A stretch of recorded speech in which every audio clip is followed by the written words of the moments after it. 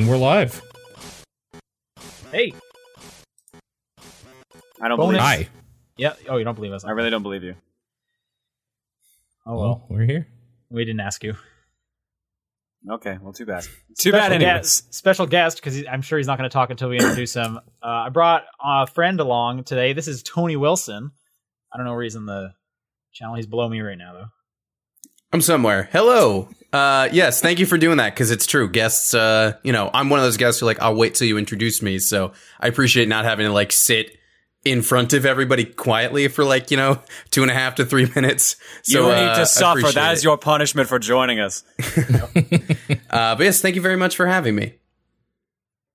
Yeah, Tony's a friend of mine. Right now, though, if you want to get to know Tony, he has a cool YouTube channel. Don't go watch it at the moment because you're watching this. But no, leave the podcast right now. No, don't do that. Yeah, we'll wait. It's okay. Sit through all the ad breaks. We're patient. Don't worry. Watch the ads twice, then go to Tony's channel. But Tony, why don't you tell us a little about yourself and your background and your cool channel? Sure. Well, I've been covering games for longer than you might think looking at me, I guess. So presently I've started a YouTube channel. Started it in November last year, called Framework, and the purpose of the channel is to look at parts of games that people tend to overlook. So I wanted to talk about the games that people are still talking about it, but hopefully come from an angle that some people aren't necessarily talking about. So for example, the latest video is on Hitman 3. And specifically, so I think a good number of people have picked up on, hey, these games are actually really funny, and I'm not quite sure why, they just are. So this latest video, I wanted to, explain the joke, so to speak, break down, okay, conceptually, why is Hitman funny? And doing that, by comparison to the Three Stooges, of which I'm a massive fan. So that's the latest video. I've done videos on, Demon Souls, Bugsnax, Hades, Crash Bandicoot, and a lot more to come. So if you are into the video essay deal, that's pretty much where I operate. And I'm doing some stuff that I think is pretty cool. And if you want to come check it out, please do so. Hang out. It's a positive place. Come by and have fun. See what's going on. Right on. Yeah. Hell yeah. I think I've seen, Paul, are you dropping these in the chat? What are these? Nice. Yeah, you're dropping links to this chat. is. Thank you. This is a channel, yeah. Cool. So I have watched all your videos. Which one was your favorite one to make? To make. Interesting. Probably just at this point, I guess the first one, just because it was the first one, right? There's that freshness to it. But certainly there isn't one. I wouldn't say any are my favorite as far as a final product, because you want to put all you can into each one, right? And in each one, you want to be able to stand on its own. But yeah, in terms of making them, probably just the first, because it was new and fresh and exciting, and still is. It hasn't been around very long. Demon Souls, yeah. Yeah, that's a good one for sure. Thank you.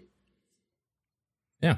All right. Well, speaking of which, Paul, how'd you like that third episode of WandaVision? It just baited me up for the fourth one tomorrow, right? Yeah, I'm excited, man. I'm hooked. They're finally teasing stuff hardcore. Yeah, there's a few theories going around, and all of them are great. They could go a lot of ways with it, for sure. So, I'm excited. What's her name is in Captain Marvel 2, right? So they're already, linking some stuff too.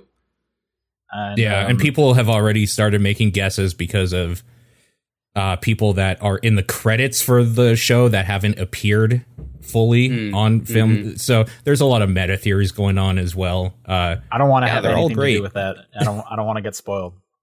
I just want to enjoy it. I feel like this is a show that's going to be better when they're all out. You should binge it. That's kind of the feeling I'm getting. There's no way I have the self-restraint to do that. Yeah. But, yeah. That's kind of my thought about that.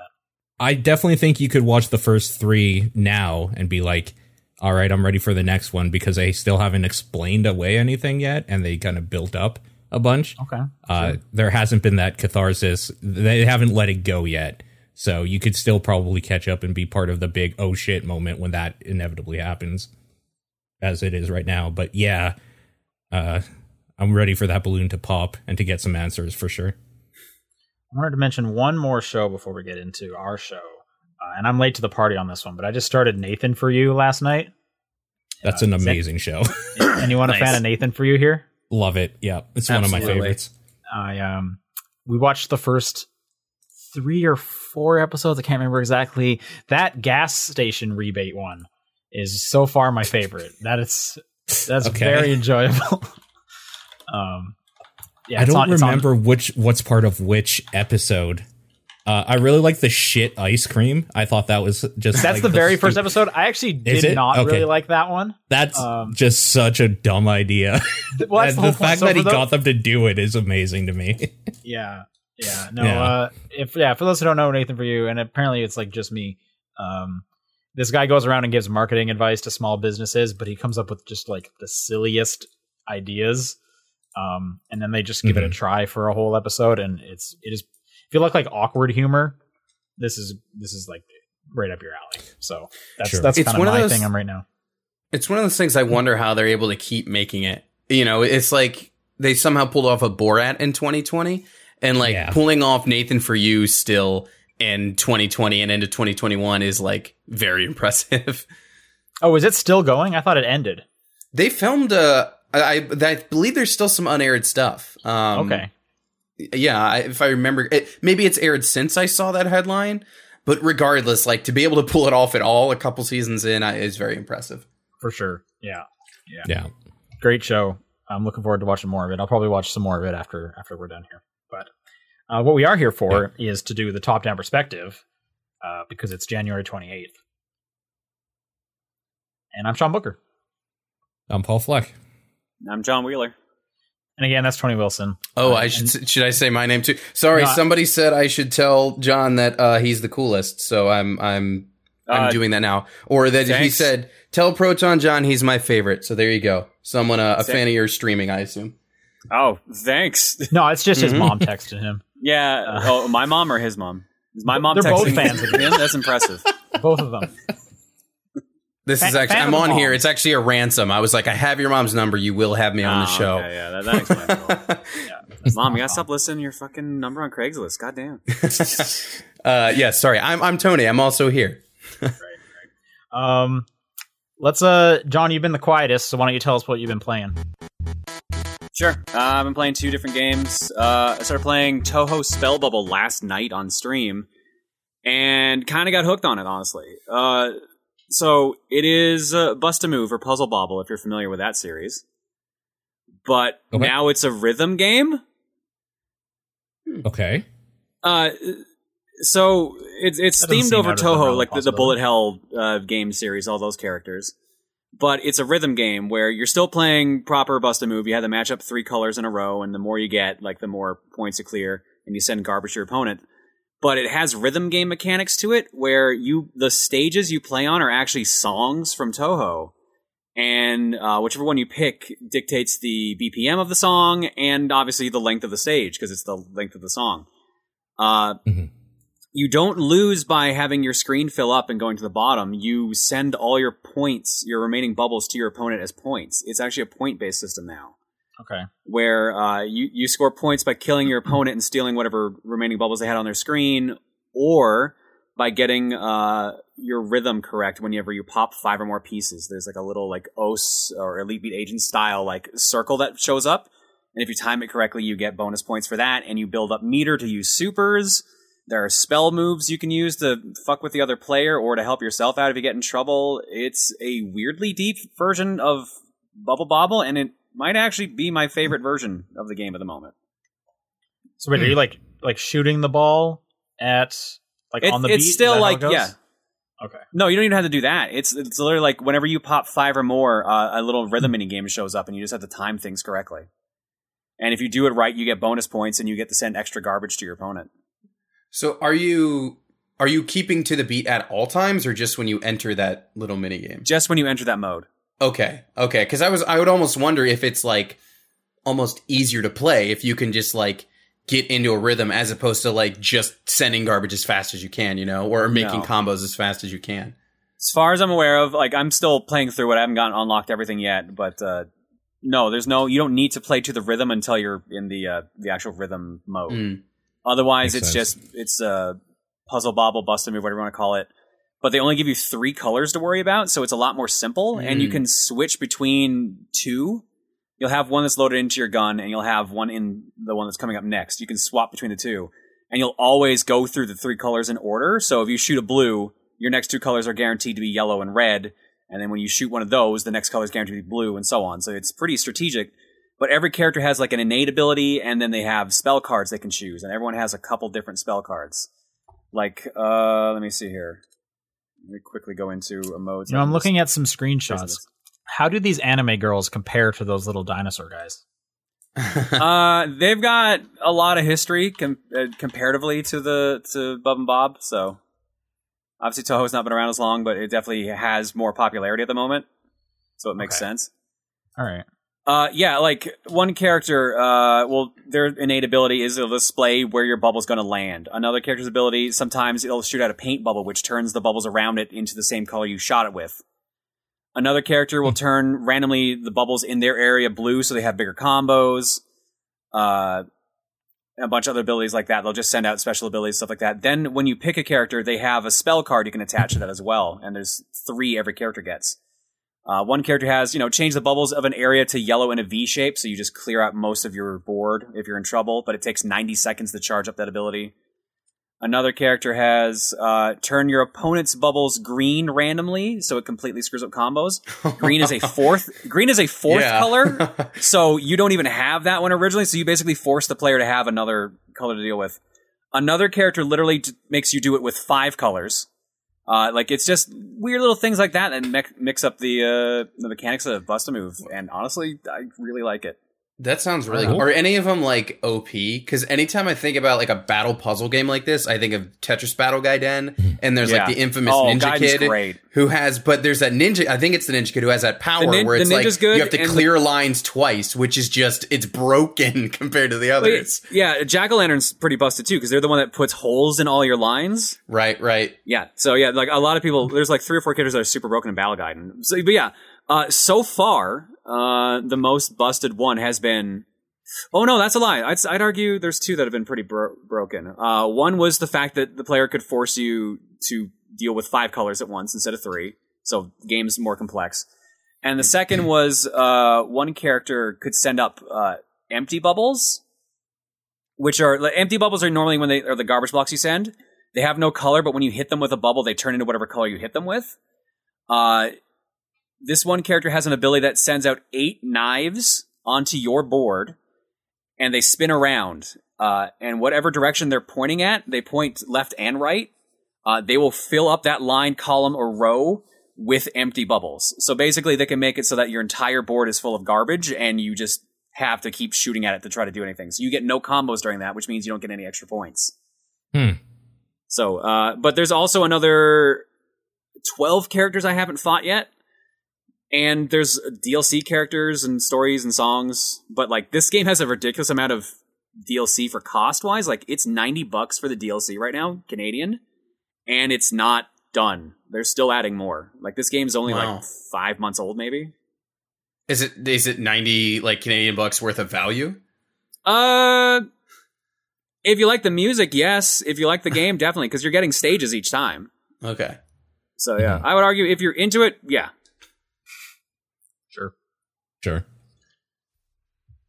Other than that, I've also been playing what looks to be like most of us have been playing this time around, Cyber Shadow. This is the new game that Yacht Club Game has published out, done by Mechanical Head. I don't like it. Yeah, I'm kind of on that. I was thinking it's the Messenger developers, but that's probably just because ninjas. So, no. It's a similar aesthetic, but Yacht Club published. But Mechanical Head is it's like one dude who did everything but the music. This is impressive for a one dude project, honestly. Mm-hmm. Yeah. It is an okay game. I do like it, but it's funny you mentioned the Messenger because this is just an inferior version of the Messenger. Yeah. Okay. Does Cyber Shadow also have like a good shopkeeper or no? No. I mean, keeping the writing in Messenger is way better. But actually, I'm interested in the story of Cyber Shadow so far. I'm not done it. I'm almost done. I think the game says I'm 90% done the game. I'm about to start chapter 9. Oh. Okay. Yeah. How short is this game? Because Paul, you finished it like 100%. You were saying. Yeah. I took 8 hours because the 100. You do replays basically to get 100%.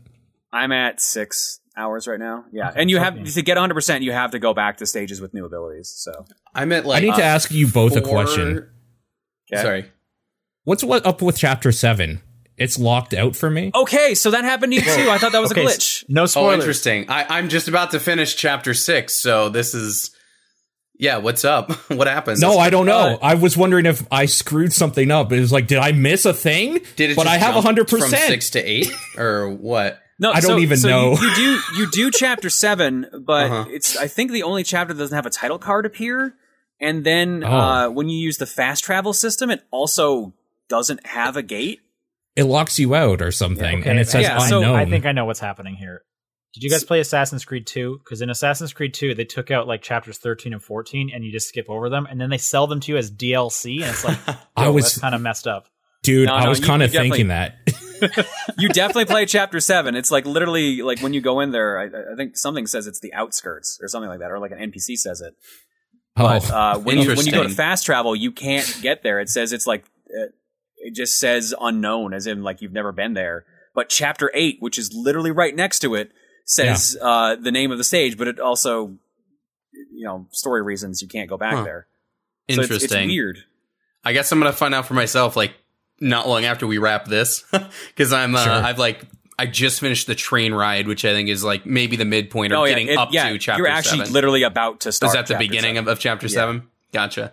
Okay. Yeah, I don't know. I'm enjoying the game myself. Just as like sort of like a scaled back, smaller experience. Just because those are less common nowadays when it comes to like in the indie scene there's more of them, right? But there are so many ridiculously large games that I don't mind something that's very stripped back like this.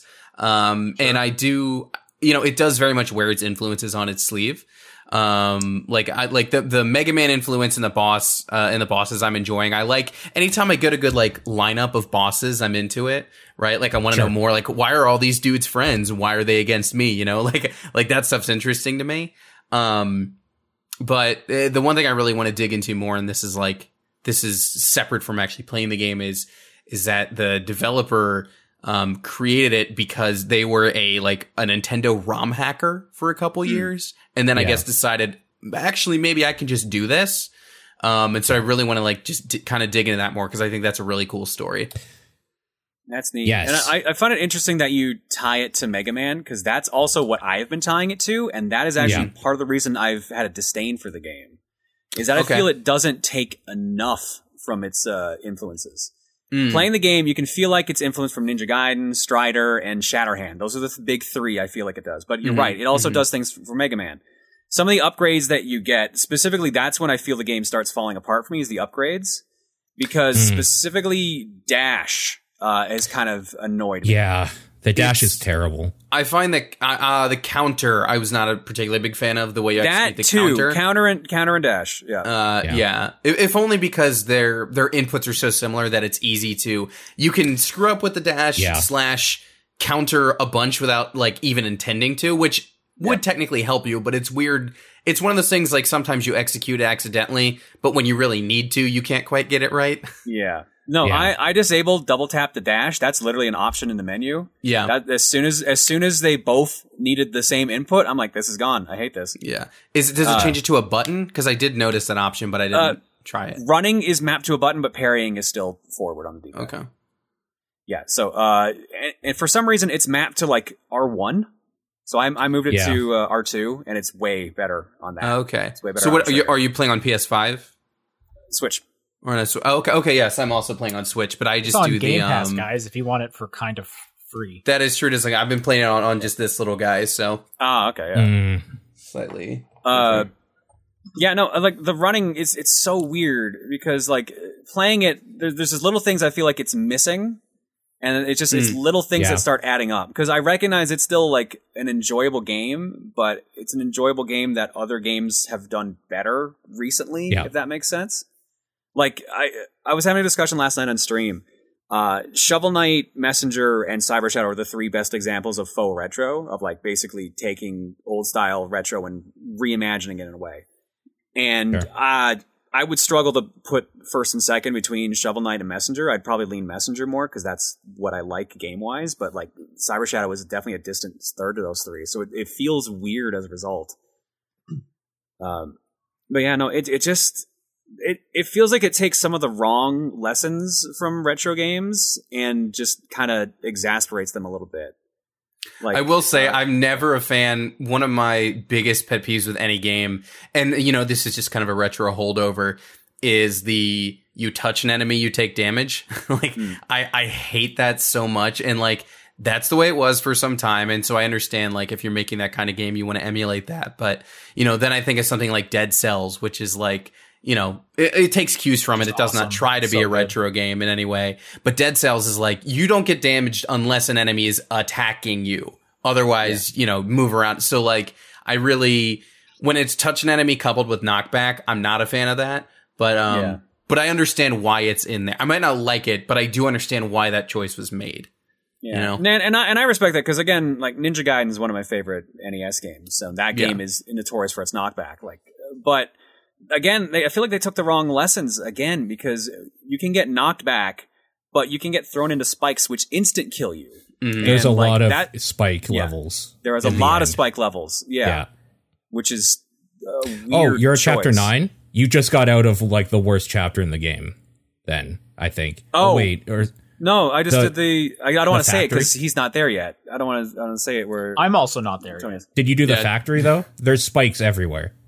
I did. That's like I think 5 or 6. I've done the factory, so yeah, okay, and it just like gets worse. A lot of that level design is based on you dashing through enemies and getting across like fucked up gaps, and then if you take damage, you're just dead.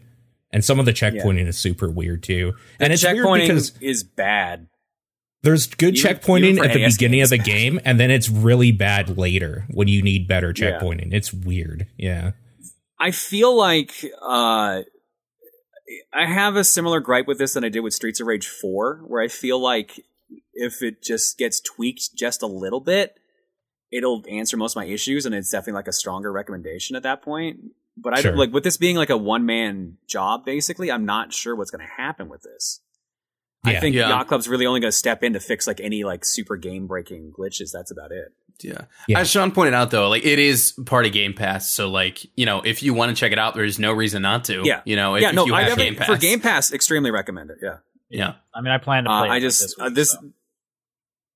This just wasn't what I wanted out of it, which bummed me out of it. I still say it's a good game, but it definitely is harder than it needs to be to get that retro aesthetic across, and just some of the controls conflict with each other, specifically like the dashing and the parrying and just that in general. I hate the fact that the dashing isn't like Mega Man because you can't dash off walls, and if you stop moving forward in midair at all, you lose your run, which means you also lose your forward slash attack, which is the main reason you use the dash for in midair. So, and they built the level around you having that later on. Yeah, like so you there's just a bunch of there's just weird decisions that could easily just be slightly tweaked and patched, and then it's a stronger recommendation. It's just small things that keep it from being great. Yeah, I feel like I wanted the Messenger again, and this is definitely not that. And I feel like I let myself down in some way by expecting more. I'm exactly in the same way. This is literally making me just want to go back and play the Messenger instead. It made me want to go back and play the Messenger as well. Yeah. That's pretty much all I've been playing other than stream stuff stuff. For the Messenger. The DLC is it's good. It's not great, but it's good. It was more Messenger. So, you know. All right, Paul, why don't you continue? I finally played Donut County. That was also on Game Pass, so I took an afternoon and played through that. It's adorable. I don't know what you say about it. There's holes everywhere. The raccoons talk like they're typing to you each other the whole time, and it's great. Yeah, it's so good. The writing is another great funny. Game Pass recommend. BKs, yeah, it just came to Game Pass, so definitely check it out. And yeah, it's so much fun. Yep, that's a place to play it. That's one of the only. I hate saying this because I really enjoyed it. That is one of the only times that I finished a game and just thought that was too short. I want more of this. Yeah, I think I was done in like 90 minutes. Yeah, it's about yeah. Because it's a really cool concept. I genuinely wish there were just more of it. But yeah, for Game Pass, absolutely pick that up. Like you said, play it in an afternoon. It's cool. It's super satisfying too, in a weird primitive way of just making things fall through a hole. Yeah, it's like, it's reverse Katamari. Yeah, exactly. Yeah. It's the same neuron firing that Katamari gives you of like, this is just so satisfying, just destroying stuff. Yeah. And then every once in a while you get cool kind of like combinations of like, oh, if I take the stove first, then I can use the heat from the stove to like, fill up this balloon or whatever. Or to like make popcorn in this fiery chasm that I made. Yeah. Yeah, it's neat. Paul, did you go through the, I forget what they call it, but the like encyclopedia and like read any of those entries? Yeah, but I don't remember any that stand out currently. I just read them and was like, oh, that's cute. The Trashopedia. Yeah, the Trashopedia. They just have a lot of fun descriptions for all the like normal stuff you put down there. Yeah. So it's definitely worth a look. It reminded me of like Pikmin when you pick up like an ordinary object, but since they don't know what it is, their description of it is so like wildly different. Yeah. Very cute game. If you have Game Pass, you should just check it out for sure. If you have Game Pass, you should just check out Cyber Shadow. It's a solid 7. Your whole list is Game Pass, my dude. Yeah. Speaking of Game Pass, Medium also. I didn't realize that was also today. Game Pass. That must be a Game Pass debut then, right? Because it just came out. Yeah. Okay. So the Medium. So I'm playing this on PC. It came out on Game Pass. It's very clearly optimized for console because it's stuttery and kind of shitty in some parts on PC. I haven't been having the troubles that some people have been having, which is nice because some people that have been having troubles have way better systems than I do. So I don't know what that's all about, but I'm having an okay time with it so far. It's very Silent Hill in how it's just creepy ambient stuff going on, and you're just kind of like trying to figure out or puzzle together what's going on in this weird like hotel, essentially, that you're stuck in. I gotta ask. I downloaded it. I'm noted Frady Cat. Am I going to be able to play this game? How scary is this game? I would say it's scarier than Alan Wake, but probably the least scary Bloober Team game so far. Okay. Well, I've played Alan Wake out of the examples you gave me. Bloober Team is that's the Layers of Fear people, right? Layers of Fear. Blair Witch was the last game they did. Right. I personally liked Observer. That was my favorite from them. But yeah, they just do atmospheric horror type stuff. Yeah. So yeah, this is the game that if people don't remember because it's kind of a bad title, it's the game that they showed that is rendering 2 versions of the same level at one time, and it does this weird split screen thing. That one. Yeah, that's why I want to play it. Like, it looks cool and it looks really nice, like visually. So it's like, I'm gonna play it on console. Apparently, that's the way to play it. You were saying, but I just don't like scary games. So I'm like, and it has like the full HDR experience and the ray tracing and all that good stuff to get all the creepiness. I will say when it splits into the like normal world and the hell world or the medium world or whatever that she's in, my brain explodes and I don't know which one to concentrate on.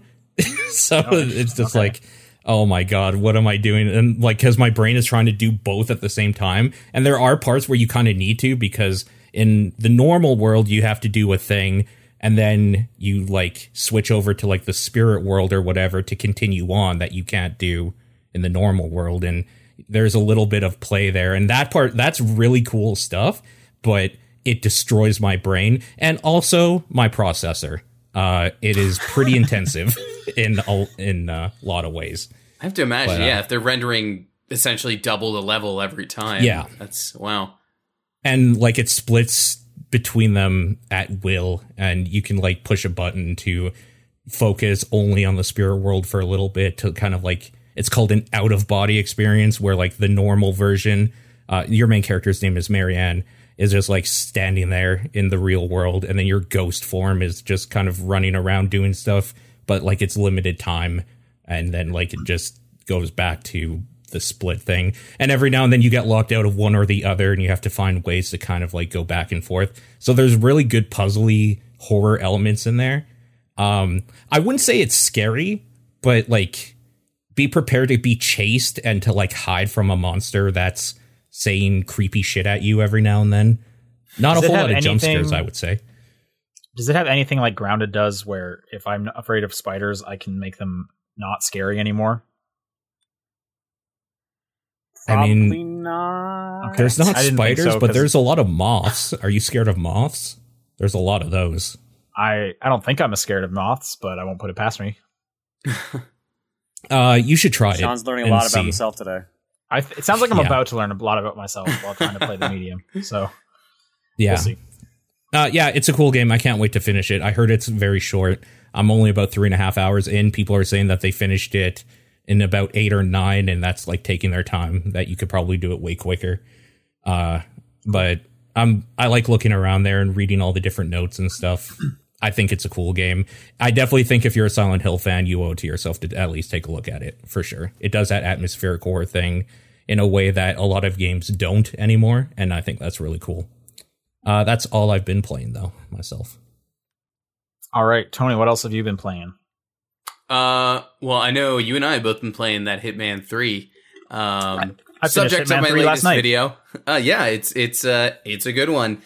Subject of the most recent Framework video, but I would have played it regardless. Because man, that's just that recent trilogy, that reboot trilogy, whatever you want to call it. It's just been just some top notch, just submersive diorama type level design. A world of assassination, you might say. Yeah. Where would you rank it out of the trilogy? So, it's interesting. I was having a different conversation like this the other night with a friend. I don't know that I could or necessarily want to rank them as whole games, but I think you can definitely just like pick favorite maps. Because there's definitely, I think some of them can be really polarizing. Like I really like the Dubai map. I think that's a really great, like, kind of opening thing, easy to grasp and figure out your way through. The Dartmoor map is excellent, but it should almost be in its own category because it's, almost like a reverse mission in some ways. I would say the same thing about Dubai. Those are kind of the two that are the most different. And hey, if you're not going to rank it, I'll say it. I think it's the worst of the three. Yeah, you do it. Really? Okay. I like it. Oh. I like it. I enjoyed my whole time with it. Its focus on story, I feel, just kind of pulls it away from what I really loved about those last two. Sure. And I mean, I like story. I enjoyed the more story-focused levels. I just didn't feel like there was any stages as good as the last two games, or like as big or as sprawling. Yeah. Well, your first time in any of the stages is like pure story based. Like there's some. I think this is true of all 6. Like, or I mean, the last map's a little different, of course, but like you have to go in and exit a certain way. Like I noticed, I realized this maybe in like the 3rd or 4th stage where I realized like, oh, wait a minute. You have to use this particular exit because it's story based. Therefore, you don't even get the challenge for leaving at one of the particular exits, even though you are like in the Dartmoor level, you are, you have to, there's a challenge for exiting on the motorcycle. And that is by default the one you have to do the first time. But because you're leaving for story reasons that time, it doesn't count as doing the challenge. So there is some weird stuff like that where you're like, wait, I thought I already did this. You did, but it was for the story. So do it again for the challenge. Like there is some weird stuff like that. But the first 2 maps, I love them. The Berlin map might be my least favorite out of all 3 games. I really don't like it. Just kind of like so that's the one that's like the most different. And is that why Yeah. Well, so at least the first time that I played it, I really didn't like it because, first of all, I don't think the layout's that great. But for I will give the premise of the mission like as spoiler free as I can. You have to take out a certain number of targets out of like a certain total, and when you first go in, you don't know who, you have to also identify those targets, right? Like the first time you're in, you don't know who they even are. They're not too hard to pick out of a crowd, but you still have to figure out who they are. And to me, the fun of Hitman is I can see my targets at all times. How do I get there? Some things are off limits to me. So how do I get there? How do I negotiate my way through this things? What disguises do I need? That's the challenge. But for the Berlin level, because your targets aren't assigned at first, you're at like a double disadvantage where you don't know where you need to go, nor what you need to actually access those areas. So at least the first time through, I really hated it, frankly. I'm going to revisit it soon, because I want to master them all. But the first time through, really did not like it. It is the most different. Like it's gonna make you think about how to play this game in a way you haven't for every single other stage. And I mean, I think that is cool. It is the third game in that they're doing something new. I also feel like they probably showed this level as, hey, let us make a Bond game. Look what we just did with this Berlin stage. Sure. Yeah. Mechanically, I get they're doing something different there. I'm just, I wasn't too big on it. But you mentioned Bond. Yeah, you just imagine any of these three games with a Bond skin and like, yeah, that's exactly what I want from a 007 game. And I can't wait for that. Yeah. It's good. I also think the every level has only like 3 story missions, and those are the things I love doing. Is the little breadcrumb trail, do the story mission, and then it sets me up to do something dumb. There's only 3 for each one, whereas the last games there was like 6 or 7. Yeah, that's true. There were a lot more previously. Yeah, I feel like the stages are just smaller in scope for whatever reason this time around. And that's and like for example, the Chongqing level looks gorgeous. Oh my gosh, it looks so good. That's probably the best looking level of any of them, I gotta say. It's very like looking. Blade Runner 2049. When you go, after you do it the first time with like the core, you have like no reason to ever go back into like that facility, really. So it's like half the stage is like, I mean, you could go in there, but there's no real reason to. So that's just kind of a bummer as well. But anyway, I still really like it. I like the other 2 more. So yeah. But certainly if you enjoyed the first 2, obviously you'll enjoy the third because it's more of that really solid gameplay that they built up. Yeah, it's extremely good. And I love that they all just like fit together in like one package. It's just so nice to jump around. That's great. All right, what else? You got one more game here. I do. Yes, I do. I've also just been going back sort of for some comfort food and playing Bloodborne. That game's still an absolute masterpiece. I can't, what am I going to say that's new about it, about a game that's been out for, 5+ years? But yeah, going back to it, it just kind of reaffirmed, to me at least, like, oh, this is the best of what they've made. Like, this is still, like, just such a wonderfully realized world and the stuff that they've buried and that people are still discovering, I just think is fantastic. So Bloodborne, fully recommend. If you haven't played it, but you're a PS Plus member, with a PS5, you can get it on that PS Plus collection. That big collection, yeah. Yeah. Paul, I can't remember. Were you a Bloodborne fan? Are you asking me or are you asking Paul? Who, me? Probably. No, I fucking hate that game. I think it's really? the worst one. Yeah. Okay. Can I ask, not to like derail the rest of the show, can I ask why? I'm curious because I don't know many people who would say that about it, which, really, obviously to each his own, but I'm curious. I really like the setting and stuff like that. I really hate that the aggressive style they went for made it so that every boss basically has a 1 or 2 shot.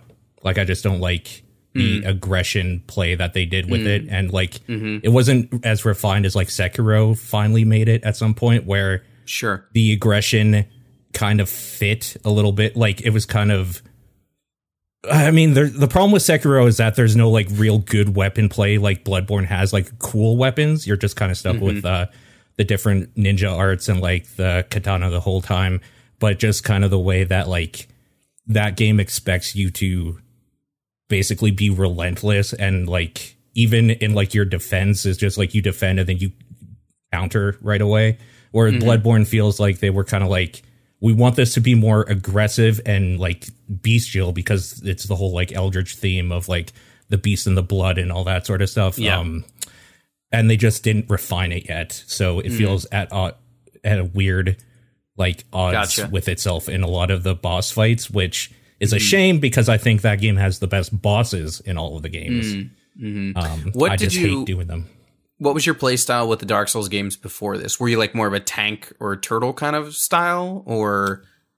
I mean, at first, definitely tank in like, I would say Demon Souls and Dark Souls. Dark Souls 2, I did more of like, I can't remember what it was called. It was like the Wanderer build or something. It was basically just like 2 swords, essentially. Okay. And then more dodgy, I would say, in 3 in general. But I usually like to go like either a full strength build or a quality build usually. Gotcha. So I asked because I definitely was very much like tank turtle style when I played Dark Souls 1 and 2, but then when Bloodborne came along, that completely like changed that for me. Where then when after that, when Dark Souls 3 came out, I was like, oh, I want to go rogue now. Like now I actually like want that playstyle. So like it actually, I think it like accomplished what From wanted out of me. Like it got the more aggressive playstyle out of me, and then that's what I stuck with moving forward. Sure. So yeah, if, like I said, if you got PS Plus and you got a PS5, like totally give it a try if you haven't before. And I think as you demonstrated, Paul, it's not necessarily for everybody, right? Like not everybody likes it, but I can't recommend that game enough. I think it's an absolute masterpiece. Sure. Right on. Well, very similar game. I played a little game called The Little Acre, which is like it's Don Bluth animated movies. It looks a lot like that. Yeah. And it's an adventure game. It's like an hour long. It's pretty short. It is on Game Pass, if this sounds interesting to you. The kind of like the big draw for The Little Acre is it's like really nicely voice acted, and then it just has like an animation priority that you just typically don't see a lot of the time. But because, very adventure game style, you're going to get these big sweeping kind of painterly landscapes. And then you need to walk around and attach like the pulley to the door, and then the pulley breaks, but it gets you the key. So then you can use the key over here and yada, yada. One thing that's really nice about adventure or point and click? It's point and click. But it's not like pixel hunty, because every time you like take something out of your inventory, everything that you can interact with will light up. So it's just pretty obvious, like, oh, I can try it here. Did that one work? Nope. Did that one work? Cool. So it is very like, you don't have to sit there and hope you find the thing. Whereas like, on the other hand, I'm playing through There Is No Game Wrong Dimension right now, and I'll talk about that later when I finished it. But that is a very like pixel hunty kind of game. Whereas this is a lot easier to get through. And like I said, if you like Don Bluth animated movies, you'll probably get something out of this. There's a cutesy little story, and there's a great dog character in there. So maybe dog of the year, possibly. Who knows? Very pretty. That's the thing. The big thing going for it is it's very nice to look at. So will the game traumatize your childhood like most Don Bluth movies? There is a pretty scary enemy that like halfway through it. So maybe I can't say one way or the other. But that's The Little Acre. Once again, it's on Game Pass, so definitely check that out. Cool. All right, let's do some news. Some weird stuff happened. I say we start with this GameStop thing because it's like the biggest one, even though it's like video game adjacent. Yeah, we have to talk about this. But we really do. I feel like we have to just because GameStop, right? Yeah. Half of us work there. Half of us worked there at one point. Yes, that's true. Yeah. So people didn't know GameStop's half of us work for the one that sounds very similar. That's true. Yes, that's true as well. GameStop's stock exploded due to the Wall Street Bets subreddit just wanting to see if they could like game the system, and they did. I'm curious, did anyone buy stock? No. My girlfriend bought some stock. Oh wow. Okay. She did it like too late though. I think she's actually at a loss at the moment, but she's like, oh, I'm just gonna ride it out and see what happens. Like, who knows? But the gist of it is though, is the stock exploded to see if they could mess with it. They could. They did. It's a little more than that. Yeah, it's way more than that actually. Yeah. So what they did is it started like nearly a year ago at this point, technically. Yeah. Paul, you want to take it or want me to take it? I mean, whatever. So the big thing here is that Reddit got word, or somebody, they started trading aggressively because there were people doing betting against GameStop, basically. Yeah. They're doing hedge funds where they were taking essentially money and stocks out to basically resell it later for a profit when the stocks go down. And basically Reddit said, no, fuck that. We're just going to pump a bunch of money into this. And then they did. And they started screwing over a lot of wealthy people. And that is hilarious. Yeah, they actually managed to make a specific hedge fund company file for bankruptcy, but they got bailed out by other hedge funds. Of course. This has gotten to a point where I think the highest point it reached was 420 at least. It reached somewhere around there, if not higher. Nice. Someone got a screenshot of 420 and 69 cents. Yeah, 420, yes, 69. Of course they did. Yep. But today is where things got more interesting because A, the White House has supposedly stepped in to try to stop all the shenanigans with this. B, all the companies that most people were using to buy their stocks, like Robinhood and I can't remember any of the other app names. E-Trade. E-Trade is another one. Yeah, started locking people out of buying those specific stocks, the ones that Wall Street bets were actually trying to inflate. Yep. And C, in some cases, Robinhood was actually selling their stocks at a loss to try supposedly to try to balance out what was happening with the inflation on it. So there's a class action lawsuit currently being filed against Robinhood that is a part of this. It's a huge change of events that's going on here now. It was also, obviously, this is a gaming focused show, of course, but it's also this is so bizarre that like you got AOC and Ted Cruz and Ben Shapiro all agreeing on needing to take some action. AOC right now is wow. AOC is streaming right now. Actually, I was watching her before we went live here. Yeah. It's a thing. Does it when we're doing a show. I know. I asked her not to. Yeah. It's ironically, with a name like Robinhood, you'd think they'd be all for something like this. But then the flip side is like you got these people doing this short squeezing, it's called, what the Redditors were doing. Yeah. The unfortunate part of it is like for every, hey, I did make a profit on this story that you're like, good for you, good for the little guy getting some of the piece of the pie. There is a possibility that people like that good, honest people's hard earned money in some of these like hedge funds who are investing on their behalf. Maybe like if your money is in one of these funds and it goes under, that's potentially your money gone like entirely. And, even though it's being handled by like, your Wall Street elite, so to speak, you might not be one of those people. So there may be some very unfortunate consequences of this too for the little guys still. But, listen, if it gets more regulation going, it's hard to argue against that, honestly. I mean, the other thing is nothing illegal has happened. Right. That's the amazing thing. No. All this is everything Wall Street has been doing since its inception.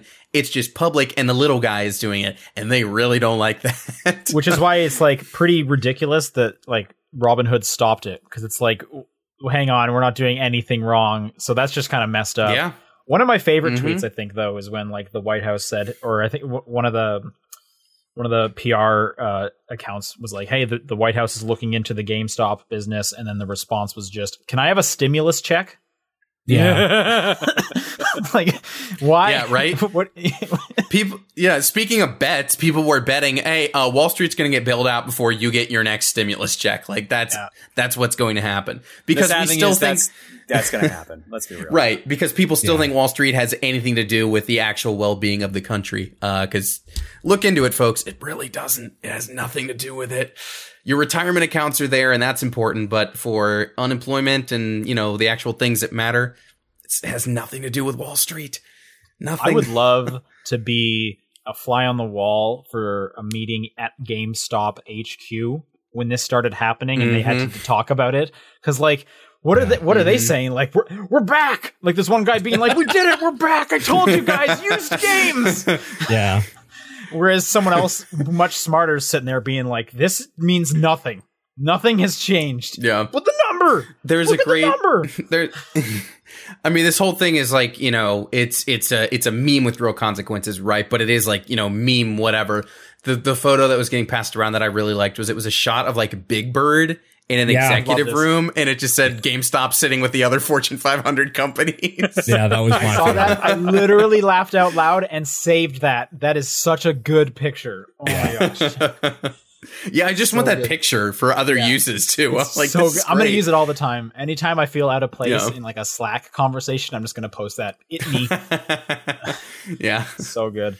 But yeah, it'll be, it's very it's going to be very interesting to see what happens here, like what action gets taken. Like, man, we really put Biden on hard mode as soon as he got in there. Oh, for sure. Yeah. Yep. I have a coworker, like a distant coworker of mine's son apparently is playing it and has made it $45,000 as of yesterday. Wow. Jesus. So all right, there's half of your college or whatever. Yeah, that's exactly. great. All right, more focused on games. Let's talk about this Xbox Live pricing stuff. This happened like within like 24 hours. This went up, then this came down. This is like on Friday. Xbox Live announced, and to preface this, a few months back they stopped selling year memberships. You can no longer buy a year membership like card anymore. You could only do like the 3 month, 6 months like that. So they increased the 6 months membership by like double, basically. You would be looking at $60 for 6 months. So you're looking at $120 for the year. The 1 month and the 3 month also got similar bumps in prices. That's what their announcement was. They did the whole like, hey, the thing's always evolving. We have to increase the price, yada, yada, yada. Which kind of caused this influx of people being like, this is like really expensive. And it kind of shone a light on Xbox Live Gold, which for all intents and purposes seems to be just like almost useless in comparison to Game Pass at this point. I mean, a lot of the argument for sure is, hey, we're going to push more people onto Game Pass. But instead, it just kind of like showed how bad Xbox Live Gold is, especially in a market where with like cross progression, cross saving, and like I can play the same game on my PC and I don't have to pay for gold. Like it makes gold seem less and less useful. But I mean, they make so much money on it. They're not going to stop. Why? Like, why you raised the point about them pushing people over to Game Pass and to Game Pass Ultimate. And I think that's what the play was here, was to get people onto that. Because it is, it's the superior version of gold. It's gold plus other things, So I think that was very much what they went for. But yeah, people were not happy, and they reversed it at like 8:30 on a Friday night or something. It was. They came out weird to hours. Yeah, reporters were not happy about they having actually improved the situation. So another thing that kind of got shone a light on when people were complaining is like Xbox Live Gold is the only platform that requires a payment for free-to-play games. On PlayStation, free-to-play games are free. But, if you want to play Fortnite, that's always the example, or Apex, whatever it is, on an Xbox console, you need gold still. So it makes the free-to-play game not free-to-play, basically. They reversed that. So now free-to-play games are free on Xbox. Which I guess that good for us, good move. But I bet they were not hoping to have to do that. I don't know. As more games have crossplay and whatnot, and my friends don't have to pay for online, why is gold still a thing? It seems like such an archaic service at this point. Even like you get your free games with gold, and then I have Game Pass and I get the same number of games every week compared to once a month. Yeah, it's weird. Who knows how much longer it's going to be around. Yeah, I'm curious. Like now, how do they phase it out? Because I think they very much want to, but I don't know how they do it. Yeah, it would make sense to just drop it and have it be a part of Game Pass and say, hey, maybe you need Game Pass to have online, but it's okay because the value is so good, you'll do it. But again, they're giving up $60 a year, or whatever it is. Why would they do that? It just like someone's going to ask that question, like why should we? Let's talk about Vicarious Visions. Yeah. So most recently, they came out with Tony Hawk Pro Skater 1+2. That all love that game. That was the correct reaction. Yeah. They have now been folded into Blizzard, and they will be fully dedicated to working on Blizzard titles going forward. which is like, what? That's weird to me. Like, Vicarious Visions was like knocking it out of the park with their last few remasters. Like, holy smokes, those things were selling great. They were being everyone was enjoying them quite a bit. I wanted a Tony Hawk Pro Skater 3+4. I was hoping that was going to come next. But I understand now they're most likely working on a Diablo 2 remaster, while Diablo 4 is also being developed. Okay. Well, I mean, that makes sense, right? Because Vicarious Visions wouldn't be doing anything with 4, so it makes sense that they would just they would kill them by throwing them on a Diablo 2 remake, and they'd probably disassemble the team right after. Yeah, I don't know. What do you think the chances are of Tony Hawk's Pro Skater 3+4 brought to you by Blizzard? I think it's coming from someone else. If it's coming low. at all. From Vicarious, it's low. Yeah. Yeah. What a weird choice to make. I think that, man. Like the rest of the internet, I cynically think this is the first step to them dying, to just being killed off. So I think it's going to be very similar to like Raven Software. They made some very cool games. Activision took them further into their bosom and said, "Make Call of Duty maps." Make maps. And we never heard of Raven Software again. Yep. I mean, let's be real. This is more Activision's side than Blizzard's side. Let's be entirely real here. Oh, totally, because Activision's already sucked the life juice out of Blizzard. Blizzard basically doesn't exist anymore. Yeah, they're pretty, like, together at this point. I feel like all the major heads of the Blizzard era, they formed that other studio, and they're making RTS games, or they're making something over there. They all have different stuff. Now that non-competes are surely up, that's why you hear these people making new companies. They got paid out. They were either probably let go with giant packages, or they signed off a thing, left when they were able to. And so Blizzard's going to be split up into like 4 different things now, 4 different smaller companies. But you know what? Yeah. Maybe it'll be great that they get to do their own thing. Rock and Roll Racing's coming back, baby.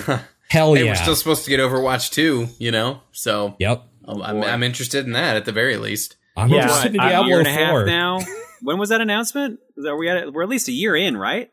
It was the previous BlizzCon, so not 2020s, but 2019s. So we're at a year and a half then, in that case, or almost, because that's September. Yeah, because there was no BlizzCon last year, right? I think they just canceled out, right? Yeah. So year and a half or so, year and a quarter or something. All right, well, better news for the little guy. Hitman 3 has already recouped its development cost in under a week. Hey, that's great news. Woo! Yeah. Well, that is awesome. And that 007 game is going to do even better because it's 007. Yeah. They're opening up another studio, I think, just to work on that. Definitely. They're hiring another team just for that. So that's really exciting, actually. Yeah. They're a good developer. They made a quality product. I'm happy to see them succeed. Totally. True. Yep. I'm so curious about that Bond game. Like, is it going to be as zany, or is the like Bond license holder is going to be like, no, you can't have him throw a banana at this guy. What are you doing? This is James Bond. Like, I mean, those early Bond movies are literally like, I just used an ejector seat in my car and drove it off a cliff. Like it. Yeah. There's a dude with a metal jaw that can bite steel. It's goofy as hell. Yeah, there's a lot. The most recent ones are really not. I know, and that's what makes me wonder, who are they using as the Bond? Is it Daniel Craig? Is it whoever's taking Craig's They've announced they're not doing any movie Bond. It's a completely new one. Yeah, it's their own Bond. Okay, well that's good at least. Is this supposed to be like the origin of Bond? Yeah. But that's what Craig's Bonds were. Yeah, that's Casino Royale. Yeah. I'm interested because, we were talking, Sean, you were saying like one of your gripes with Hitman 3 is how story focused it is, and like I do wonder, like, do we get more, like, is this 007 game gonna lean more heavily into that, right? Like, is it gonna be more of that as opposed to like more of the big exploration kind of stuff? Well, I think they said that it's going to be like the origins of him becoming a 00, so I would assume it's going to be more story focused. But again, that's just Casino Royale. Yeah. Well, I mean, especially like, again, not to spoil anything, but especially like the last stage of Hitman 3 really feels like a proof of concept for a Bond game. Yeah. I hope it's not a whole bunch of stages like that. I feel like that'd be such a loss compared to Hitman. Yeah. Considering what they're capable of doing. Yeah. Yeah. I want make it all like Sapienza. from the first game. That's what it needs to be. That'd be very cool. All right, small little thing. Kevin Hart is going to play Roland in the Borderlands movie. Why? He's got that Jumanji money, man. I mean, I hate Kevin Hart, so I'm with John on this. I can't stand him. He just doesn't physically fit. Like, Roland's supposed to be like tall. Is that it? Built. Kevin Hart is built. Kevin Hart is in fantastic shape, but yes, he is like what a quarter of the height of you'd expect Roland to be. I would expect The Rock before Kevin Hart. Yeah. Oh man. I'm assuming The Rock's cost too much money for the Borderlands movie. I don't know though. Yeah. But Kevin they Hart were both doesn't. in Jumanji. They're both they got that big Jumanji energy. Yeah. It's a good point. Jack Black is going to play Roland. Let's see. He already played an old. Was he the old black man? It was an old woman. One, it was Mrs. Doubtfire. Yeah, he was no, Kevin Hart. That was Kevin Hart's role. Okay, Jack Black was the cheerleader. DeVito. Like he was Danny DeVito's and then character. Yeah. I don't know, they get all mixed up a bunch in Jumanji. They swap a few times in the second one. They do. Oh, okay. Yeah. He's like That's a like the horse whole at one point. point or something. Yep. Those movies are actually like they're fine. Those are they're totally pretty fun. serviceable movies. They're There's fun. nothing wrong I like with those them. movies. Totally. I don't know. For some reason, them adding Kevin Hart to this makes me think it's just going to be like another Jumanji movie. Yeah. But Claptrap's going to be there, so I'm going to hate it. They announced the Lilith actress, right? Yeah, it's Kate Blanchett. Kate Blanchett. Yeah, Yes. yeah. I'm curious to see who else we're gonna get then for that, because that first game, who's left? It's Mordecai, and then The sniper. right. Brick. I think it's Mordecai, Brick. and then the whoever Is the it other one Brick? is. Sorry, Mordecai And Brick are the last two. Yes, and then you Okay. need Marcus, Claptrap. Moxie, Claptrap. Moxie's the Yeah. second game. Moxie's DLC for the first one. Yeah. Was true. it the first one? Okay. Yeah. So was Dr. Zed and what's that game? You got General Knox, that other guy too. Yeah. It's a whole bunch. Yeah. Who do they get for Brick? I feel like that'll be like the hardest person. Because I feel like at this point Vin they Diesel. won't do The Rock. Vin Diesel? Oh, I was gonna go like Mickey Rourke. Like I'm thinking like Mickey Rourke, shit. Sin Okay. City. You know, Oh, Mickey yeah. Rourke? I could see that. or Ron Perlman. Oh, Ron yeah. Perlman in All the right, shape I for like it, though? what you're Like- thinking of, yeah. Mm. Well, no one's the shape of Brick. That guy is like The Rock he's like is, an upside down yeah. triangle. Like he doesn't have a neck. And then Mordecai, they get like a Jared Leto or something, right? Yeah, Adrian Brody. Sure. Yeah, I can see that. That's a good one. Yeah. Ben Schwartz for Claptrap. Okay. Yeah. Last little story. The Discord sent us this one is that AMD basically says don't expect the shortage for consoles and the PS5, the Series X to ease up anytime soon because they're working overtime as it is. They're aiming at a second half of 2021 before those things will be like prevalent and easily purchasable. Damn. That sucks. Yes. I'm in the market for a new CPU sometime soon. Well, I guess I have to wait a bit longer. Yeah.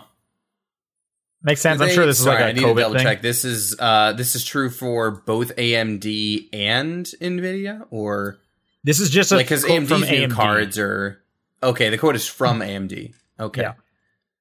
I got you. But I 'Cause, think both the new consoles it's- use AMD powered. They're Right, powered right. products. So But I'm saying like PC parts wise, obviously the 300 series from Nvidia has just had, they've been impossible to get. But AMD's new series is it out now, or it's out relatively soon? I don't recall, but I'm curious if that's gonna see the same shortage.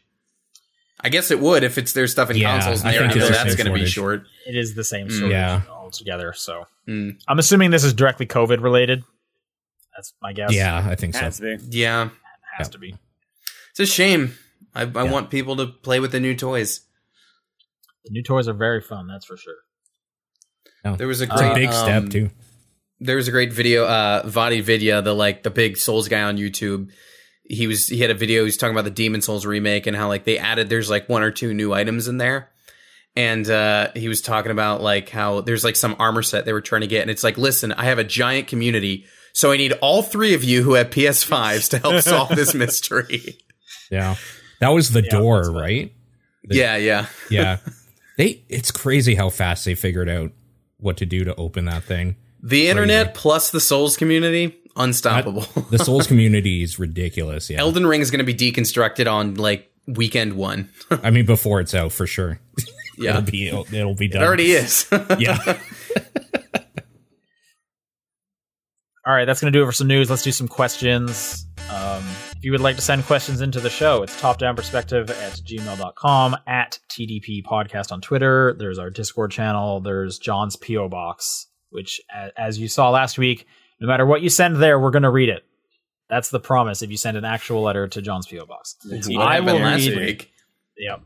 I will read this first question from Cody, who says, what are your Hogwarts houses? God damn it. How many times do I have to say I don't know anything about Harry Potter? Let me look up the houses here. Can you guys give me an idea? Test once upon a time. Is there like there's a personality test you can do, but I think you have to sign up for a Pottermore account to figure it out.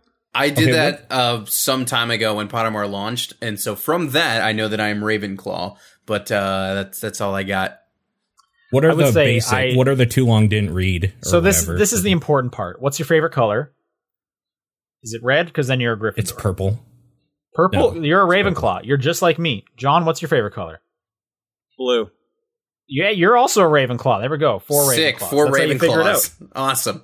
Okay, that was easy. Wow. Yep. Okay. We did it. Yay! Lineback writes in, is there a discontinued soda that you want back? No. I don't drink soda, so no. I don't really drink soda, but... Bring back Mr. Pibb. I don't really drink soda either. Is Surge still around? I remember liking Surge. I think Surge is still around. Okay, what about Mellow Yellow? That's still around? I don't know why you would need that, though. It's just Mountain Dew, right? Yeah. You just get Mountain Dew. There's a new Mountain Dew. There's like a watermelon one. Yeah. Like just came out. What? Yeah. With seeds. Yeah. Finally. I'm trying to think like it... Because they brought back like vanilla Coke, and I mean I really liked that back when I was a big pop drinker. Vanilla Coke was okay, I guess. The only thing I think of that like didn't come out was like Pepsi Blue. But I didn't like that when that was a thing anyway, so I don't really have an answer. Crystal Pepsi or whatever came out for a limited time again. It was whatever. Like it wasn't. Yeah, it's fine. Special. Like it's cool to be like, look, it looks like Sprite. Sure. And you're just like, it's like Pepsi. We got to follow. Oh, sorry, this is not my question. No, there's another question here. What does a game have to do /be for you to have what you feel is a strong opinion on it? Has to be good or bad. I was talking about this on stream last night. The thing I said was it's the worst when a game is middling because it's easy to praise a good game and it's easy to hate on a bad game, but it sucks talking about a middling game. Yep, totally. Yep. But as long as it's like, listen, as long as it's going for something and trying to do something, then there's probably something you can say about it. But there is a lot of also rans and like just very derivative things out there that is, Steam is full of crap. Yeah. No, if it's trying like it had this new mechanic. The rest of the game was middling, but this one mechanic was kind of cool. I might remember it for that as, they did this thing, and then another company did it way better. It's why we remember Shadow of War and Shadow of Mordor. Nemesis system, super cool. Totally. The rest of it, completely forgettable. Totally. Sure. Yep. Sure. The pedigree of the game too can make me have a strong opinion of it. Like, I know this team can do better. This game sucks. Like, I know they can do better. Or this team, like, hit it out of the park this time. Like, I can't believe they were able to get it together or something like that. I could have a strong opinion that way, too. I could also say if it's, like, completely unknown and then it does something really cool, that would, like, make my opinion stronger because it's like, this came out of nowhere. Who are these people? And for, like, ever, first impressions are huge, for sure. Yeah. All right, John, you want to read this next one? Yep. Suka writes in and says, you're standing at the pearly gates. St. Peter is there and he looks disappointed. You walk up and he starts listing off all of your sins. Wait a second. Throwing a baby penguin off a mountain? Blowing up a city with a nuke? Forcing animals to fight each other for your own gain? You haven't done any of those things. That's not right. He's considering video game sins. How do you convince St. Peter that you aren't a mass murderer? Fuck. Can you even describe a video game to someone who was around before they existed? Well, I think you got to do what good have you done in a video game, right? If he's coming at you with a video game excuse, you got to counter with the video game excuse. I guess. I tell him that I played the PS2 minigame collection, the Bible game, which is a terrible, terrible game. No, that's how I get in. Don't even put St. Peter through the Bible game. That's not worth it. It's not. It's like I think there's like 4 total mini games in that thing. It's not great. It's bad. I'm glad someone else knows what I'm talking about, though. That's one of those things where I'm like, no one else has played this. No one knows, but I played that within the last. Did you play the Game Boy Advance version, which is Diablo? No, just the PS2 one, which is like Mario Party, but awful. It's like a weird top-down, like adventure sort of hack and slashy Diablo thing for the Game Boy Advance. It's terrible. Okay. It's even worse. You choose your class, be a prophet or a shepherd. That kind of thing. It feels like you've only chose Jehovah's Witness every time. It really just feels like that's all you chose. Yeah. I guess I read next. Let's see. Hebrew Lantern asks, how do you decide what to play when you have a billion things to play? I don't have a fortune cookie to pick. That's a good question. Because analysis paralysis is very real. Sure. Hopefully if it's work related or like something for the channel, then I know to focus in on that for a bit, right? Because like that's what I'm covering. But like on my own time, this is a very difficult thing to do. And I usually just fall back into like a backlog game or just like, we were talking about Game Pass a lot earlier. I go to something like that or PlayStation Plus or something where I can just mindlessly just pick something up for a little bit. If I don't stick with it, that's fine because it was free to some degree, right? So that's usually let's where go deeper though. You said just backlog game or Game Pass. How do you pick the backlog game? That's the thing, right? Yeah. I know for myself, a lot of the times I'll pick the short ones. Sure. I can just get this one out of the way. I can knock down a few of these. Like it's pretty hard for me to be like, all right, guys, I'm going to start the new Assassin's Creed and play 80 hours of it right now. That's a really good point. I also personally I have this. So I don't know if this is the case for y'all, but I have this thing where I depending on what platforms I have available to me, I kind of just like having an ongoing thing on each. Like Bloodborne's going on my PS5, Hitman 3's on the PC, Cyber Shadows on the Switch. I kind of like having just depends on what's within arm's reach at the moment that I'll just grab. / I also usually like having kind of an RPG in the background kind of usually going, something I can always just pick up for a little bit. I definitely have I always want to have a Switch game. If I'm going to pick up my Switch, there is something that I'm kind of consistently playing on the Switch. Yeah, I'm the same way with my Switch. Everything's on it, so it's just if I want to narrow it down, just take that with me somewhere. It's usually Picross on the Switch for me, but yeah, I'm the same way. So you're saying when you have a billion things to play, you just play Picross? Just always default to Picross? No, my answer is boring. It's whatever I feel like at the time. That is kind of boring. I feel like doing a little bit of this, I'll just do it. Hebrew Lantern also says, related-ish follow-up. When you want to listen to music, do you A, listen to an album start to end, possibly pick up where you left off next time, B, pick and choose songs one at a time, C, have a set playlist and play it in order, D, have a playlist you play shuffled, E, use the radio feature on whatever your music player of choice is, or F, other. If other, please explain. For me, 99% of the time, I'm choosing an album and I'm playing it. I'm very adamant about the artist created this album in this way for a reason. So this is what I will listen to. And if if I'm done and I stop and I come back to it, that's fine. But I'm all about the album as a medium. It's crafted. You wouldn't just pick random scenes from a movie, right? You sit down and watch the movie. So I feel the same way about music albums. On the rare occasion when I just want to hear a song, I will pull that up, but most of the time I'm all about the albums. Sure. I'm so not on like that with the album. This is I'm 99% of the time I am D. I have a playlist and I play it shuffled. I do that too because when I'm listening to music, I'm working on something, so it's background noise to me. But like if I'm in a car driving somewhere, albums start to end for sure. I feel bad. I've got like 4 different systems depending on what I'm doing.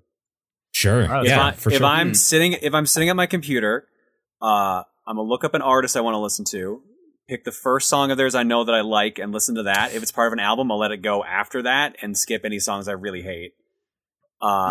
If I'm driving in a car, currently what I do with my iPod is that I'm going through my artists A through Z because there's a lot of albums on there I haven't listened to in a long time. Sure. So, I'm on albums A to Z, not artists A to Z. So I'm on it's like same thing. S now. I think I'm on the Strokes right now, so I'm on S.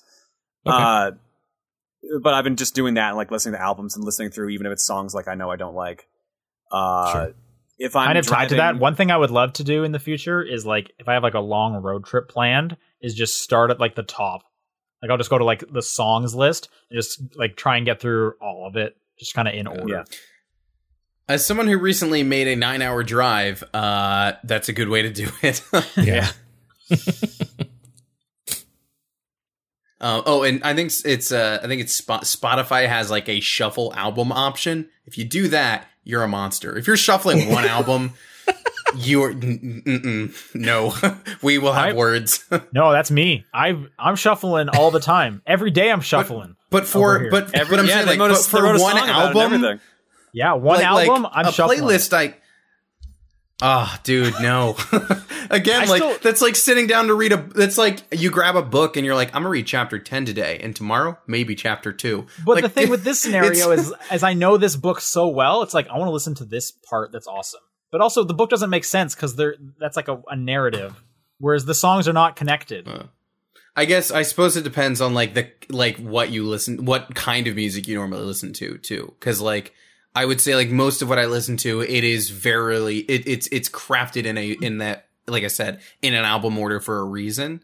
But like, there is stuff that isn't like that, right? There is stuff where it's just, this album is just basically a collection of singles. So I guess it depends on the artist you like to some degree. You like prog rock, don't you? Yeah. All right. More of a Radiohead trying to guy. get through, favorite Radiohead album. Go ahead. Good question. I think there's an argument to be made for any of them, honestly. But like gut check, probably In Rainbows. Easy answer, but probably In Rainbows. No, that's viable. I'll accept that. Yeah.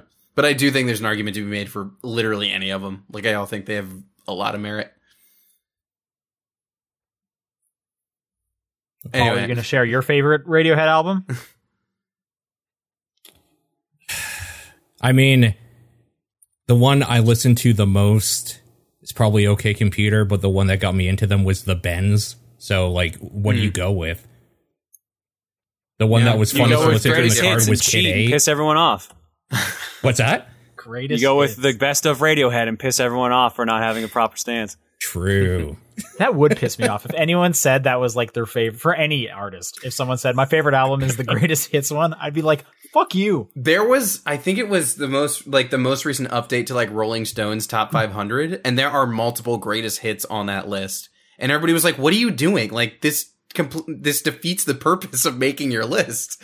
Like, how do we feel about like a good live album though? Because that's kind of like a greatest hits, but it's chosen by the artist. That's like its own beast to some degree. Yeah, because like they all the songs sound different because they're live versions. And in my opinion, some of them sound worse for it. It's rare I hear a version I like better. Yeah, it depends. I like the live version of True Love Waits that Radiohead did. Like that's one of the few examples I can think of. I prefer the live version. They're both of their From the Basements are really good. I like those a lot. But then you listen to like Justice's live album where they remixed all their songs, and it's like, oh, these are so much better. Yeah. No, there's like one track I like, and it's Fan of 1.5, and that's it. I like all of them. I'll rather listen to Actual Cross, or even. I'll listen to both. I'm not above that. I'm going to read this next question though. Rinku writes in and says, what's a game that you beat, not because you wanted to, not even because you liked it, but because you ended up at a point where you're like, no, fuck you, game, you're not winning against me? That's just me. There've been a lot. Most NES games growing up, right? Probably at some point. Just like, no, like I don't even want to finish Battletoads because this level sucks, but I'm going to. I got close to this on Super Meat Boy Forever, but I did just say, I'm not having fun anymore, and I didn't finish it. I was literally like this with Crackdown 1 like a month ago. Sure. Okay. I think one of the most prominent ones for me, though, is probably Mass Effect Andromeda. I was like, oh, you finished it. I will.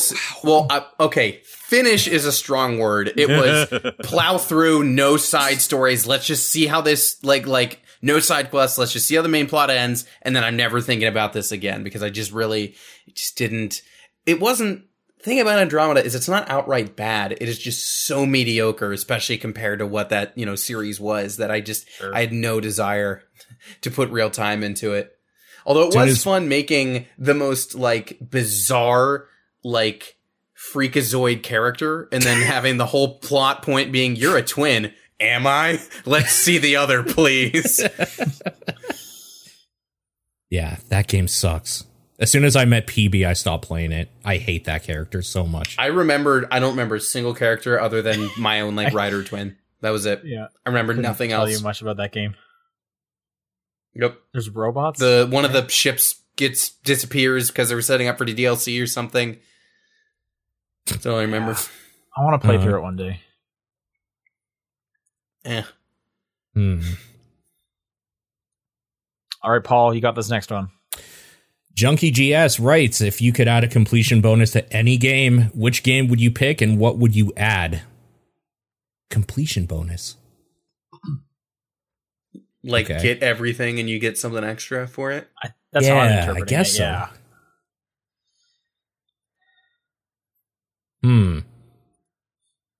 That it's hard because you don't want it to be too good of a thing because you're going to be so done with that game, right? Potentially. I mean, I revisit games, so no. Okay, I guess I'm just thinking to myself, if they added a triple jump, you got a triple jump if you collected everything, I'd be like, I wanted this 20 hours ago. So you would just be mad. It's like, I would. I'd be like, I have nothing to do with this triple jump, and this is awesome. Stuff of Sunny said Mario Sunshine, a deluxe flood with all the nozzles and infinite water. That's pretty good. I think any Mario games are a good candidate for this because typically the 100% completion is good job. You did. Here's a star. Here's a certificate. Here's thanks. some sunglasses. Yeah, exactly. So some sort of I would have loved it was 100% Sunshine and surprise Bob-omb Battlefield is in this. You just had to finish the whole game. Isn't that what I think Sonic Adventure 2 did that? You unlocked Green Hill Zone if you did everything in the game. Really? Yeah. Okay. Huh. I played a lot of that game as a kid. I guess I never 100%ed it. I like this idea of infinite water giving you unlimited ammo or whatever, because that would break the game, but it's okay because I don't need a challenge anymore. I did all the challenge. That would just be kind of fun. Yeah. Unlimited of a power weapon or invincibility. Those are the easiest and most fun ones. This is the way to break the game after you've played through it. Can confirm, have played Resident Evil games. It's fun going back through stuff with infinite ammo. And the Chicago typewriter and all those other sweet guns. Infinite rocket launcher. Yeah. Can confirm. It's fun. Huh. I had no idea Green Hill Zone was in Sonic Adventure 2. No idea. I played so much. I guess I just was never very good at it as a kid. That's cool. It's okay. That game's bad. Yeah, but when it's one of 2 GameCube games you have, you don't have a choice. Yeah, as a kid, you don't have a choice. Yeah, when it's Sonic Adventure 2 or Amazing Island, you're bouncing between the two an awful lot. I mean, there's a point where all parents need to sit their kids down and tell them about Sonic Adventure 2.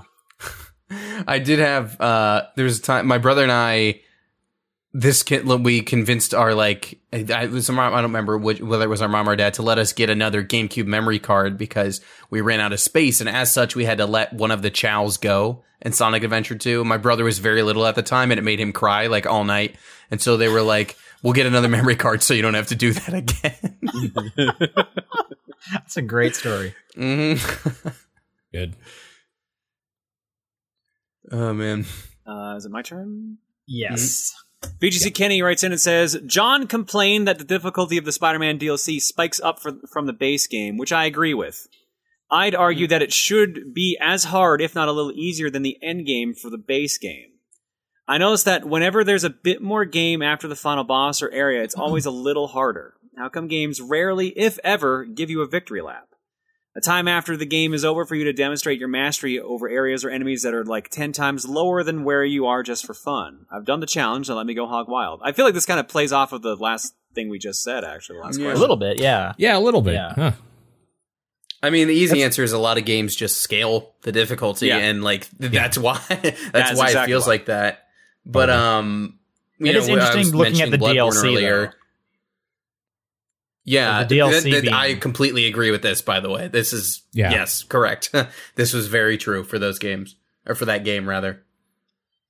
But, I mean, you do have something like I mentioned Bloodborne earlier. Souls games, you can go back and just stomp over earlier enemies because they're designated by area. They don't level with you. So, like, you absolutely can do that, should you choose to. It's kind of interesting with those games, too. Mind, though. Because it's you as the player leveling up in that instance and knowing how to play that game. So the victory lap is you just like playing a lot of it and knowing how to take care of every situation. It's kind of a weird situation in that case. Yeah, well, it's, I mean, especially with Sekiro, because Sekiro, you, the player, are just getting better. Like your actual upgrades are so minimal compared to just your skill improving. Yeah, for sure. It's also kind of interesting that he's talking about Spider-Man because Miles Morales kind of does have a victory lap thing where it ends and then you go around collecting voicemails from a character in the game. And it's just kind of you going around the city one last time. And I think that's just kind of an interesting way they did that. But yeah, that DLC is garbage for Spider-Man. Holy crap, I didn't like that. Which sucks because it's the only time they put Black Cat in like a sensible place and like a lot of the challenges from what Screwball I think was her name were very difficult. Fucking hated Screwball. The platinum, the ultimate level like rewards for them or the like ultimate scores and times were like very difficult to pull off. Yeah, it wouldn't be as bad if you didn't hear going like photobomb constantly. Yeah. It's a cool concept for a villain, though. Like, I gotta give him that. All right, Rasterman7 asks, what was the last edutainment game that made you feel like you learned something by the end of it? Interesting. Treasure Math remember the last edutainment game I played would have been. The first thing that comes to mind is Treasure Math Storm. That's all I can think of. Putt saves the zoo because I learned cars can run zoos. I don't remember it now because it's been years. Legitimately, I learned hiragana and katakana from those games, like how to read it. So there was that, but I haven't used it. Okay. So I guess for a serious answer, probably Carmen Sandiego because I was about to say the same thing. They always have some good knowledge in that. Totally. Yeah, those are fun. Clue Finders were pretty cool. Clue Finders, I think it's the third grade one where they go to like the mysterious island with like the monkey people. It's a good game. I definitely played some like Magic School Bus game, but I didn't pay attention to anything going on and just played it like a platformer. So I didn't learn much. Yeah. That's the only answer I got. What about like a Jeopardy game or something like that? Just some trivia nonsense. Learn some like. Did you see there's a thing now where you can play along with previously aired episodes of Jeopardy? I did see that. Yeah. Yeah, and it compares your score to the 3 contestants at the end of the episode to see if you would have won. There's no way I would win. I don't even want to try, really, but it'd be interesting to know. Cool concept. Totally. All right, last question from Dead in Sky. Who do you want to be the new voice of Sonic the Hedgehog? Oh yeah, because Roger Craig Smith announced he retired today from Sonic. Yeah. Oh, that's right. I mean, Ben Schwartz is like the easy answer, but I don't want to say that. Oh, okay. Gilbert that's Gottfried. the answer. I mean, that's another easy answer for sure. Yeah. Danny DeVito. Let's get all of them out of the way. Get them all out of the way real quick. Yeah. Alan Alda. Yeah. Oh man, I actually would want that. That would be great. Yeah. This is another joke one, but I would be for it. Patrick Whataburger. Patrick Warburton would be great. It would be pretty good. I'm Sonic the Hedgehog. Run. Gotta go fast. Oh, that'd be great. I mean, honestly, one of the two main guys behind Venture Brothers, now that I'm thinking of it, Patrick Warburton, could probably do a pretty decent job. Oh, now, okay. John H. Benjamin. I would love John H. Benjamin to do it. I feel like it's so much easier to come up with joke ones than actual ones. Like, yeah, like, totally. Like, what is Sonic's voice basically? Like a bratty teenager, basically. Yeah, that's true. I can't think of a lot of like teen actors off the top. Zac Efron, is he still working? Yeah, he's still working, but he's definitely not a teen anymore. That's true. All right, that's going to do it for questions. Again, if you want to send in a question for next week, it's topdownperspective@gmail.com, at TDP Podcast on Twitter, our Discord channel, or John's P.O. Box. What's your game of the week? I didn't explain this to Tony. Out of all the games you played this week, what's the best one? What's your game of the week? I mean, I guess I just got to say Bloodborne. That game's a masterpiece, and I was playing it like a couple hours ago. I'm going to give mine to Hitman 3. I'm going to give mine to Toho Spell Bubble. I mean, I'll say Cyber Shadow because I haven't finished the medium. And really? You're not going to say Donut County? I feel bad that 3 of us played Cyber Shadow. None of us are going to say it. I mean, listen, I enjoyed it, but listen, did you vote? I also played Bloodborne, and that's a hard one to beat. You also played Hitman 3. I actually have not touched Hitman 3 in a couple days, so I couldn't, in fairness, say I played it this week. Okay, fair enough. Yeah. All right, and with that, sorry, go ahead. No, I'm not going to say Donut County. I was just going to answer your question. It's cute, but it's too short. Okay. That's going to pretty much do it. If you're a Patreon subscriber, stay tuned because we're doing our bonus show of Call of the Sea after this. In relation to our Patreon, the February game has been announced, and it is Cyber Shadow, so we're talking in depth about that at the end of the month. And once again, I want to thank Tony for being here, and if you want, again, plug your stuff for everyone who made it to the end of the show. Thank you all so much for having me. So as I said, I'm running a YouTube channel called Framework. It's a video essay channel, so if that's what you're into, I think I got some pretty fun ones going on. Covered a bunch of different games. I play like a new kind of dumb character every time too. So easiest way to get to that is just tinyurl.com/frameworkyt. That'll take you right there. On Twitter, it's @framework_video, and I am personally @chaingunpope on Twitter. So, if you're listening to this show, then you like games. I like them too. So let's hang out and talk about them some more. There's another place you can do that. Right on. Sweet. All right, and that's going to do it. We'll see you guys next week. Bye. Bye. Nice meeting you, dude. Thank you.